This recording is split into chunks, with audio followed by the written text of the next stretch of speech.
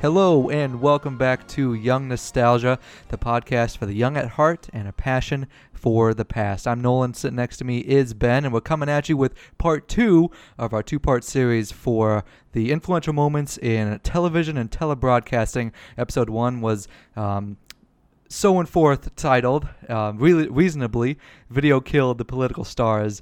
Nixon was one of our key people to talk about on how politics really changed, along with influential moments like Ed Sullivan, as well as All in the Family and anything in between. But today we'll be bringing you more of influential moments in television. But before we get started, make sure you subscribe, rate, and share. Find us on the podcasts or podcast app or iTunes, also Google Play, and we are so happy to announce that we are now on Stitcher. Stitcher is pretty much an on-demand radio where you can find over 20,000 shows to discover. You can listen anytime, anywhere, create custom playlists, including Young Nostalgia on that, of course. And it's also available for free on iOS and Android. And you can download it anywhere you get your apps. That's Stitcher, Stitcher, Stitcher, and you can also listen to it in your car as it's available over 4 million car dashboards out there. So you can download it and listen to it in the car, easy and free. That's Stitcher. You'll find us on there, and please rate, subscribe, and share as you've always been doing. So without further ado, Ben, why don't you kick us off today? All right, so at the top of the list here, we've got a great TV moment from the height of the Cold War. One of the greatest TV sports moments ever came on February 22nd, 1980, when the ragtag underdog U.S. Olympic hockey team showed off against the heavily favored Soviet team in Lake Placid, New York. Up until this time, the Soviets had dominated Olympic play from 1956 all the way to 1976. But the spirit of the American squad led to a surprise 4-3 win. And as the clock ran down, Al Michaels cried, "Do you believe in miracles?" Yes, and that was quite a big time. You know, it was at the height of the Cold War, and obviously, the two big world superpowers, United States and the Soviet Union. There's already so much conflict between the two. There was so much tension, and to come down into a worldwide sports arena like this was that was amazing. And then, you know, of course, the United States coming out on top was, you know, icing on the cake for the whole thing. Yeah, I always feel like even to this day we have this animosity between each other when it comes to like sports. I mean, political, talking and everything in that. And I think even now, the main sport that even has kind of evolved around this is now basketball, because we always have the quote unquote dream team that goes out and nobody can really beat U.S. when it comes to basketball, because it's almost becoming our pastime now still when it comes winter. So cool. All right, so we'll move right along into Princess Diana's wedding in 1981. This thing was huge. I mean, people still talk about the extravagant wedding that she held. So in the modern phenomenon of these affairs as a must-see TV for her wedding began on July 29th, 1981, when Lady Diana Spencer married Prince Charles at St. Paul's Cathedral in an opulent spectacle of a ceremony viewed by nearly 750 million people. Holy cow. 750 million people. That's, oh my gosh. Like, jeez Louise, that's almost like, that's a big chunk of the U.S., but you have like U.S. people and British people. I mean, people around the world watching this. And it was a lavish introduction for the people's princess, as Diana was known. 16 years later, people around the world would again turn to their televisions to get the sad and mournful memory of her untimely death due to an automobile accident, which I know we've talked about in the past. But being the people's princess, seeing Diana's wedding was a wedding that everyone wanted to have. I can't get over 750 million people. I mean, that is. I mean, we just talked about a kind of a worldwide thing with the Olympic, the Miracle on Ice, And then, something like this where it's really just kind of, it's Britain's thing. It's really just, it doesn't really affect anyone else besides them in reality. But then still, I mean, that's a huge chunk of the world, watching this. And it's not like you don't really have a dog in the race. It's that's what makes it kind of interesting, is that it had this worldwide following when, it's really just, it's Britain's, it's part of Britain's crown. Yeah, it's part of the staple, and it's weird to think when we look at Diana's wedding. I mean, it's been happening for a while, but the shift of how the monarch has become more of a figurehead rather than a political staple in Britain's government. You know what I mean? It's like it's more of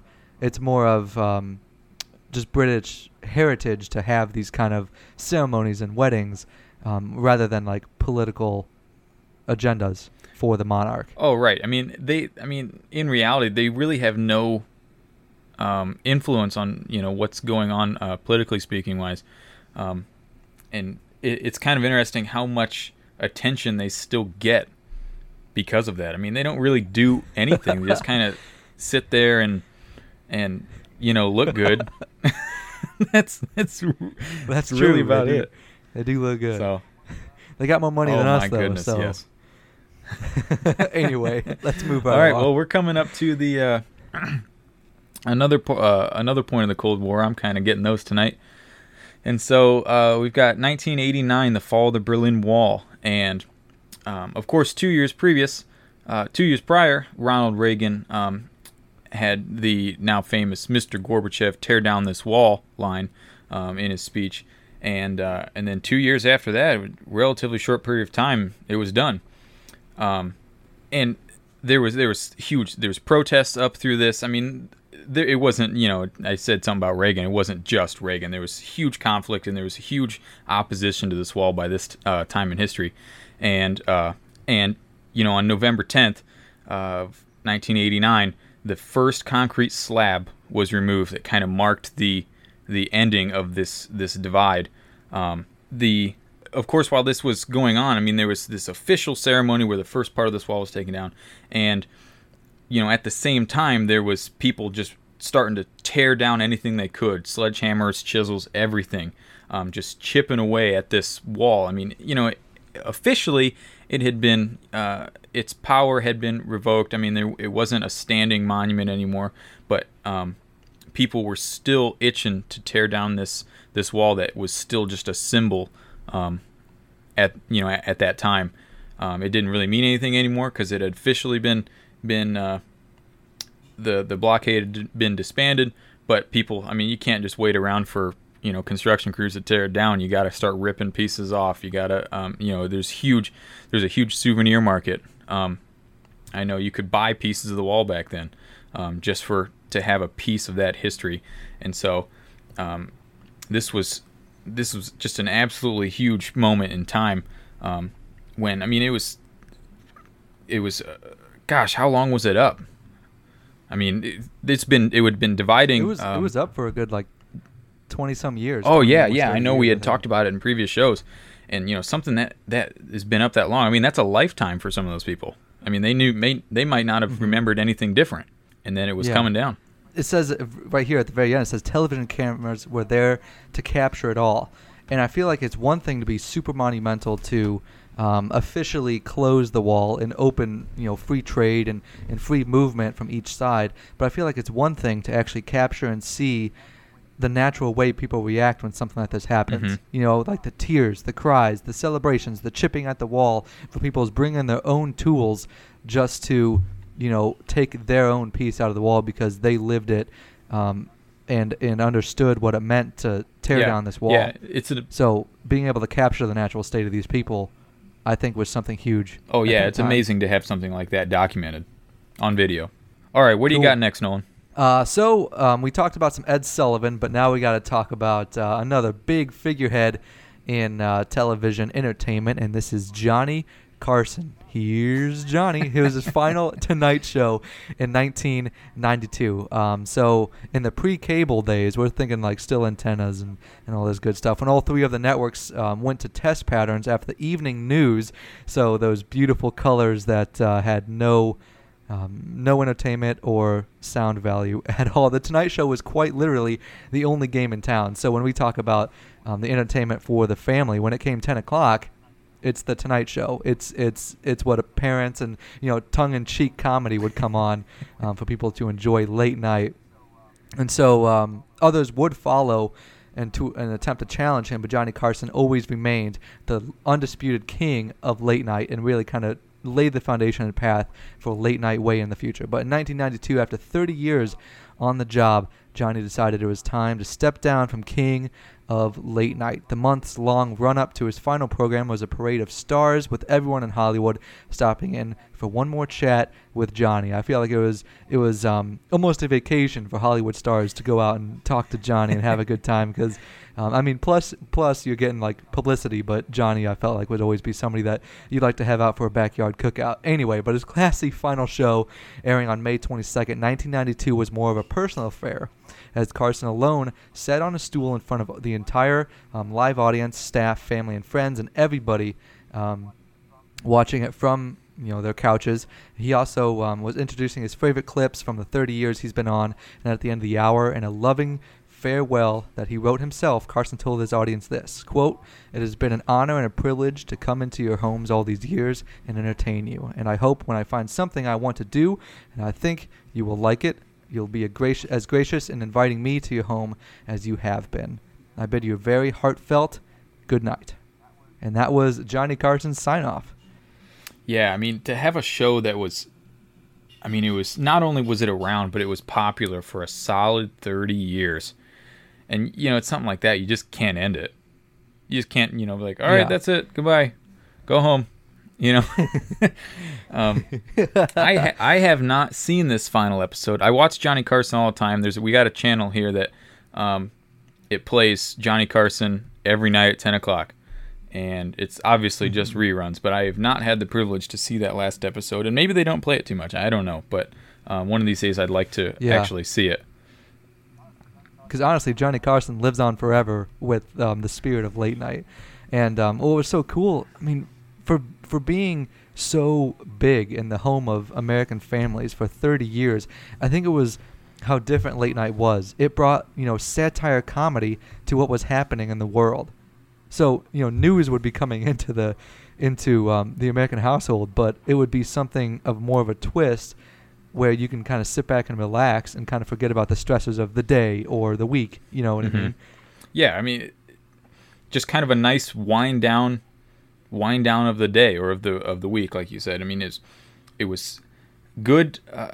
It wasn't like modern comedy where you have to be careful if the kids are in the room or anything like that. It was it was just good, wholesome fun to sit down and watch the Johnny Carson show. My parents always said it was always a treat when they got to stay up and watch Johnny Carson. They always said Friday nights were the best because they didn't have school the next day, so it would be easier to stay up. That's awesome. Anyway, moving on to you. So this whole episode, I've kind of been having the fun ones, and Ben's I get kind of stuck with the depressing the really ones. Serious ones. This one's actually kind of funny. Yeah. Though. All right.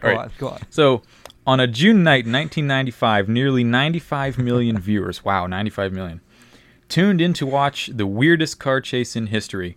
Not really a car chase, but a car chase nonetheless. There's a fleet of LAPD cruisers following a white Bronco down Interstate 5, and now you might starting to pick up where I'm kind of going with this. This was the O.J. Simpson fiasco, and everyone who was around back then, maybe not necessarily us because we would have been a year old, but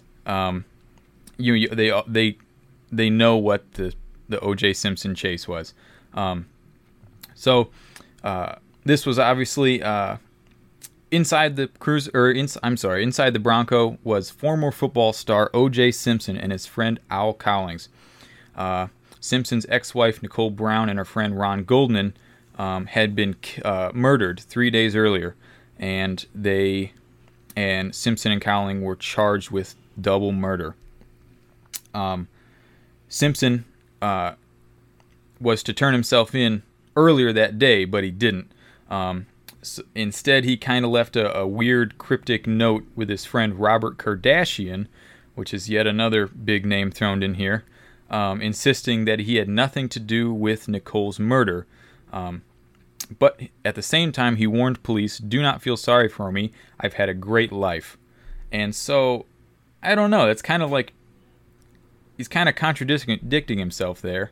Yeah, he's like throwing out a fishing line, but saying like, "Oh no, it's okay. I didn't do it, but you can still grab it." Yeah, and at first thought, I mean, they kind of thought it was going to be a suicide note. And there had been reports that Simpson had a gun in the car. And the whole premise behind this is the police were just following him back home. Over the course of next year, the case it was huge. There was a huge following to this one case, ultimately ending in Simpson was found not guilty of the crimes in October of 1995. And that's kind of the one big case of the last couple decades. I mean, there's been other stuff going on, but everyone knows the O.J. Simpson case. And, and that's partly because there's been so much stuff happening after that. Yeah. And then, all leading up to this. And then, what was it, last month or so, he was, finally given parole. Mm-hmm. Yep. And what makes it so weird is that he was not convicted, like found not guilty in October of 95, and he's getting parole in October of this year. Yeah. For obviously not the murders, but he was convicted of stealing property that was quote unquote his. Yes. Like some type of sports memorabilia or something like in Vegas years back. But geez, what a crapshoot! It's just kind of one of those things that never really goes away. Every couple years you hear something. I mean, didn't he write that book? What was the name of that book? I thought he wrote a... if I did it? Yeah, if I committed the crime, or if I did it, or something like that. And I'm like, I don't know, like, just let it go, man. And obviously he's looking for some sort of publicity with that. I mean, you don't write a book like that if you're not looking for it. Mm-hmm. But I mean, studying criminal justice, we actually kind of looked and kind of broke down the O.J. Simpson case. I mean, for one, Simpson had money. I mean, he was a football star, movie star, doing everything with advertisements and all that good stuff. Yeah. But when you look at the crime scene photos, they really botched this case. I mean, Simpson had the best lawyers, like the best attorneys in the nation. I mean, he had the money to have them, like Kardashian, just the best around. So he had that on his side. They released the crime scene photos, and you see these police officers just tromping through the mud, and they'll take two crime scene photos of one area of the house. I think it was the bedroom, and they were taken back to back, but items in the bedroom would be moved from photo to photo. So that would prove that there was either A, tampering of evidence, or B, people are messing with the crime scene before actually documenting it. Yeah, I mean, at the very least, it's just inconsistent. Yeah, exactly. Like, how are you supposed to conduct a thorough investigation if you've got people just slapping around in there, not worrying about what they're screwing up? Yeah, and the whole famous if the glove doesn't fit, you must acquit. and before that trial even went on, the public attorney, like, going against Simpson, was told, do not ask Simpson to wear this glove because it was full leather and it shrunk. Yeah. But he did it anyway, and then Simpson was like, well, there's blood on that, I can't wear it barehanded. So he put on another plastic glove to put the glove over it. Obviously, it's not going to fit. So they just really botched the whole case, and it really became a whole political affair because it was causing racial tensions at the time because, O.J. Simpson being African American, the citizens were, you're trying to wrongfully convict this national star who's African American kind of thing. Oh, so yeah. It was really kind of pitting two sides together. Yeah, I mean, there is so much going on with this case, and And there's been just tons of documentaries about it, for and against OJ since then. I mean, I think Netflix has got a ton of them on there. I haven't watched them, but I know they're there. All right, well, let's move on. We were on that one for quite a while. Yeah, sure thing. There's a lot to talk about that. So election night of 2000. Every time I see the year 2000 is when people were freaking out because they thought computers would all shut down and the world was going to end. Anyway, that's probably a topic for another episode. Yeah, for all the months of anticipation, opinionating, and polling, election nights had tended to be pretty mundane affairs, with calls often made early in the night, leaving pundits and anchors to fill time and announce foregone conclusions of the elections.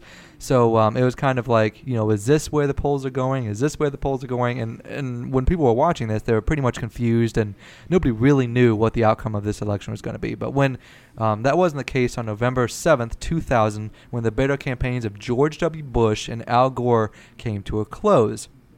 So this is where the spinner comes in, with various networks and exit polling service calling, then recanting both the state of Florida and the entire election for both Bush and Gore.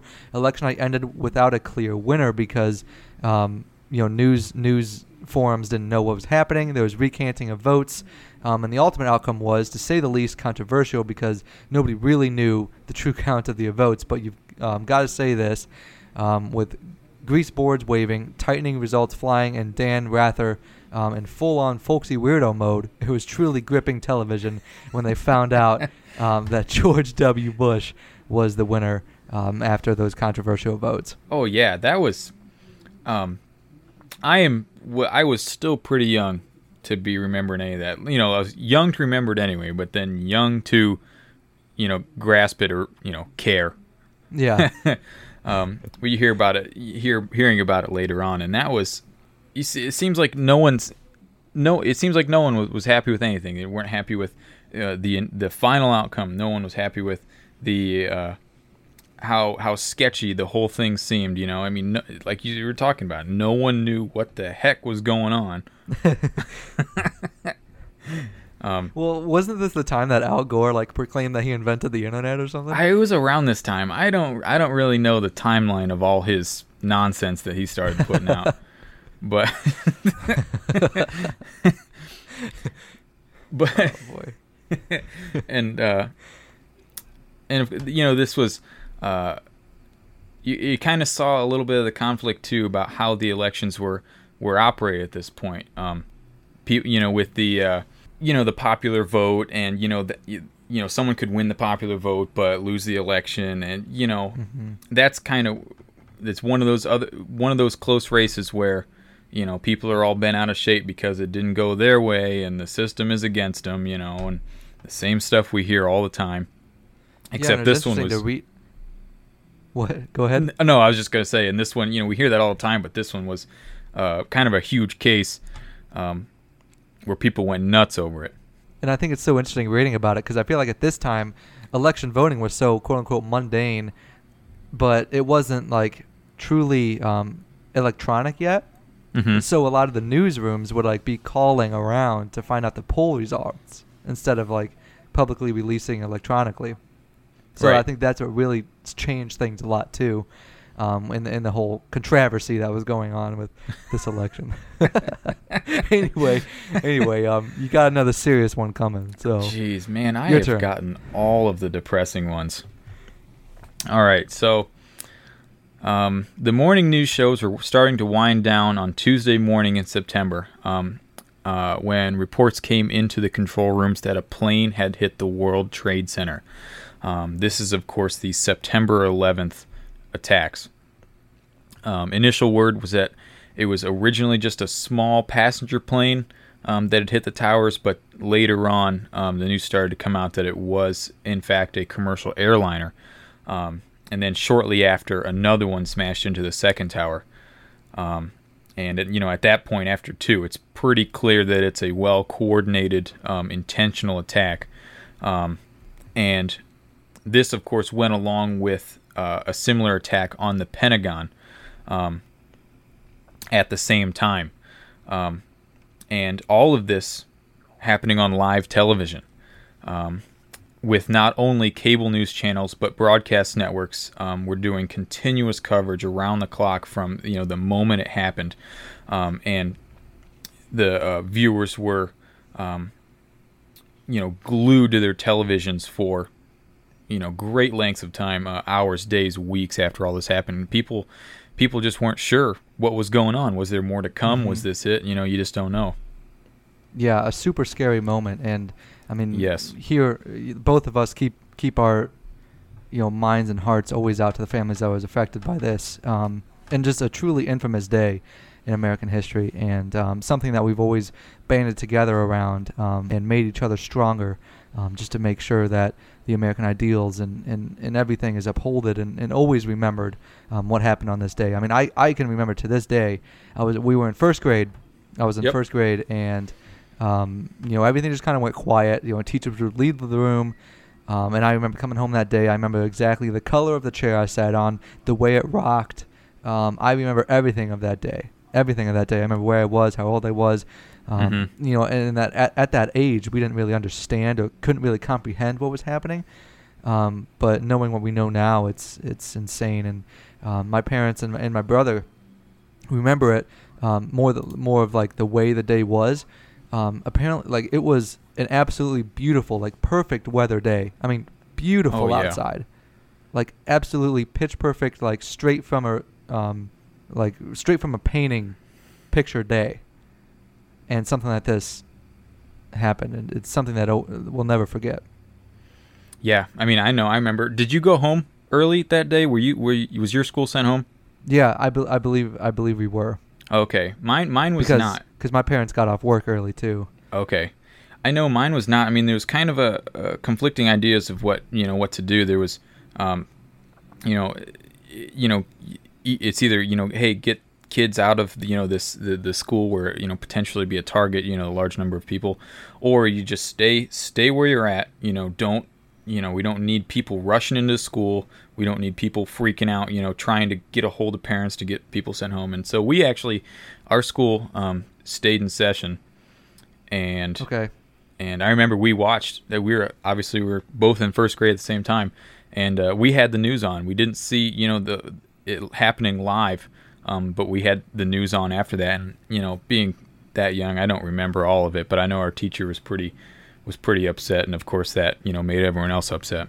Yeah, yep, something we'll always remember, and even to this day, we have the anniversary coming up of September 11th, 16 years, and they always show like news coverage on that day, which is always hard to watch, but something to always remember and give tribute to the people that passed away and sacrificed their lives that day. Yeah, I mean, it gives me goosebumps to think about, just because that's like the first tragedy that we our people at our age group remember. Yeah, and now it's in history books, and generations younger than us. That's the way they learn and remember it. Yeah. Yep. All right. Well, let's end this one on a high note. Yeah, let's end this one on a good one. That'll be kind of a first for us. We always seem to end on the depressing ones, but not today. All right, so we have the final episode of MASH in 1983, and I have to preface this by saying that MASH is one of my, I'll say it is my absolute favorite show of all time.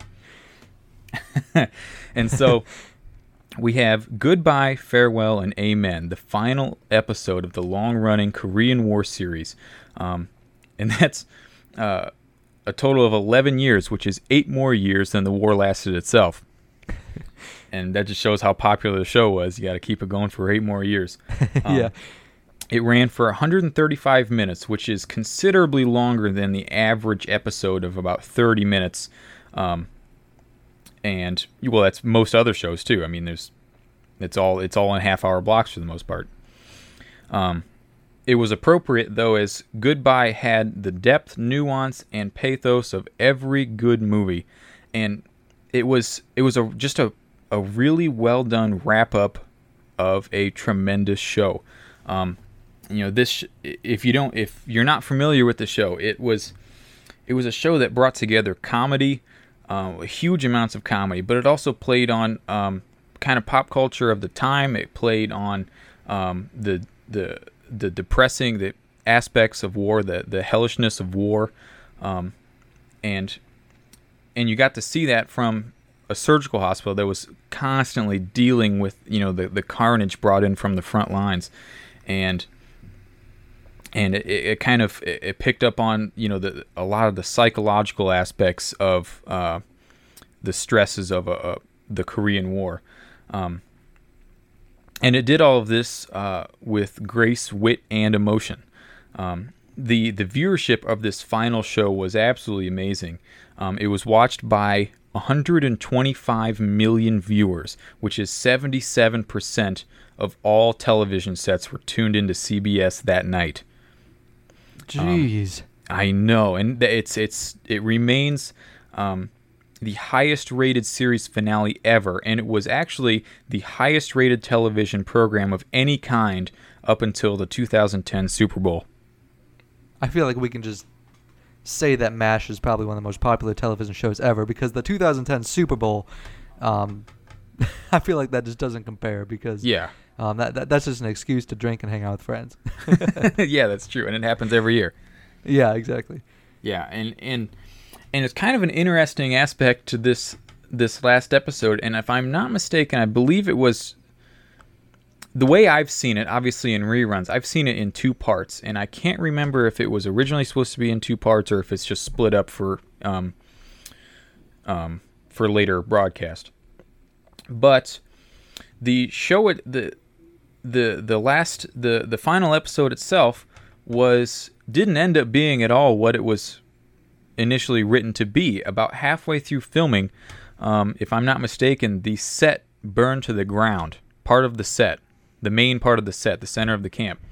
And so if you've ever seen the last episode, the majority of the episode takes place outside of the normal scenery of the camp. You see a lot of the helipad. There's in case you haven't watched it yet, I don't want to give out any spoilers, but Hawkeye is not there, and it shows where he's at. He's off camp for quite a bit of the episode, and I never really thought about it when I watched it the first time, but it was because the whole set burned down. And who knows what it would have been, had everything gone according to plan. And so it's even with that part of even with that setback with the show, it still turned out to be obviously a huge broadcast. 77% of all TV sets, which is absolutely amazing. You said it before. I mean, it's the highest rated television program, the highest rated series finale ever up until now, which is, that's unheard of. Yeah, it was something totally new at this time, where MASH was something that you could talk to anybody about almost, and then they would understand what was happening, and being so influential with kind of bringing into more of a Hollywood aspect of what war was something obviously viewers connected with, and something huge, and it feels like CBS has all the good shows because they had Johnny Carson as well. Yeah. They kind of got the market locked down around this time. Oh boy. Anyway, so that wraps up the second show of our 2-part series for the influential moments in television and telebroadcasting, ending on a good note with MASH. This is Young Nostalgia. Thanks so much for tuning in. As always, make sure to rate, subscribe, and share on iTunes, Google Play, and now Stitcher on-demand radio, where you can find over 20,000 shows, including Young Nostalgia. Make sure to subscribe and also comment on what you like about the show, and share it with your friends, family, anyone that you know that would love this stuff as much as we do and would love to talk to us about it. Anyway, give us a shout out if you would like to be a guest on the show, or let us know personally about what you think. give us an email, youngnostalgia2017@gmail.com, and you can go to our Facebook and Twitter accounts, see what we got going on there. You'll find our banners on our Podbean page, youngnostalgia.podbean.com. Anyway, I think that wraps it up, and as we always say here on Young Nostalgia, keep those bottles empty and the ashtrays full. Take care, everybody.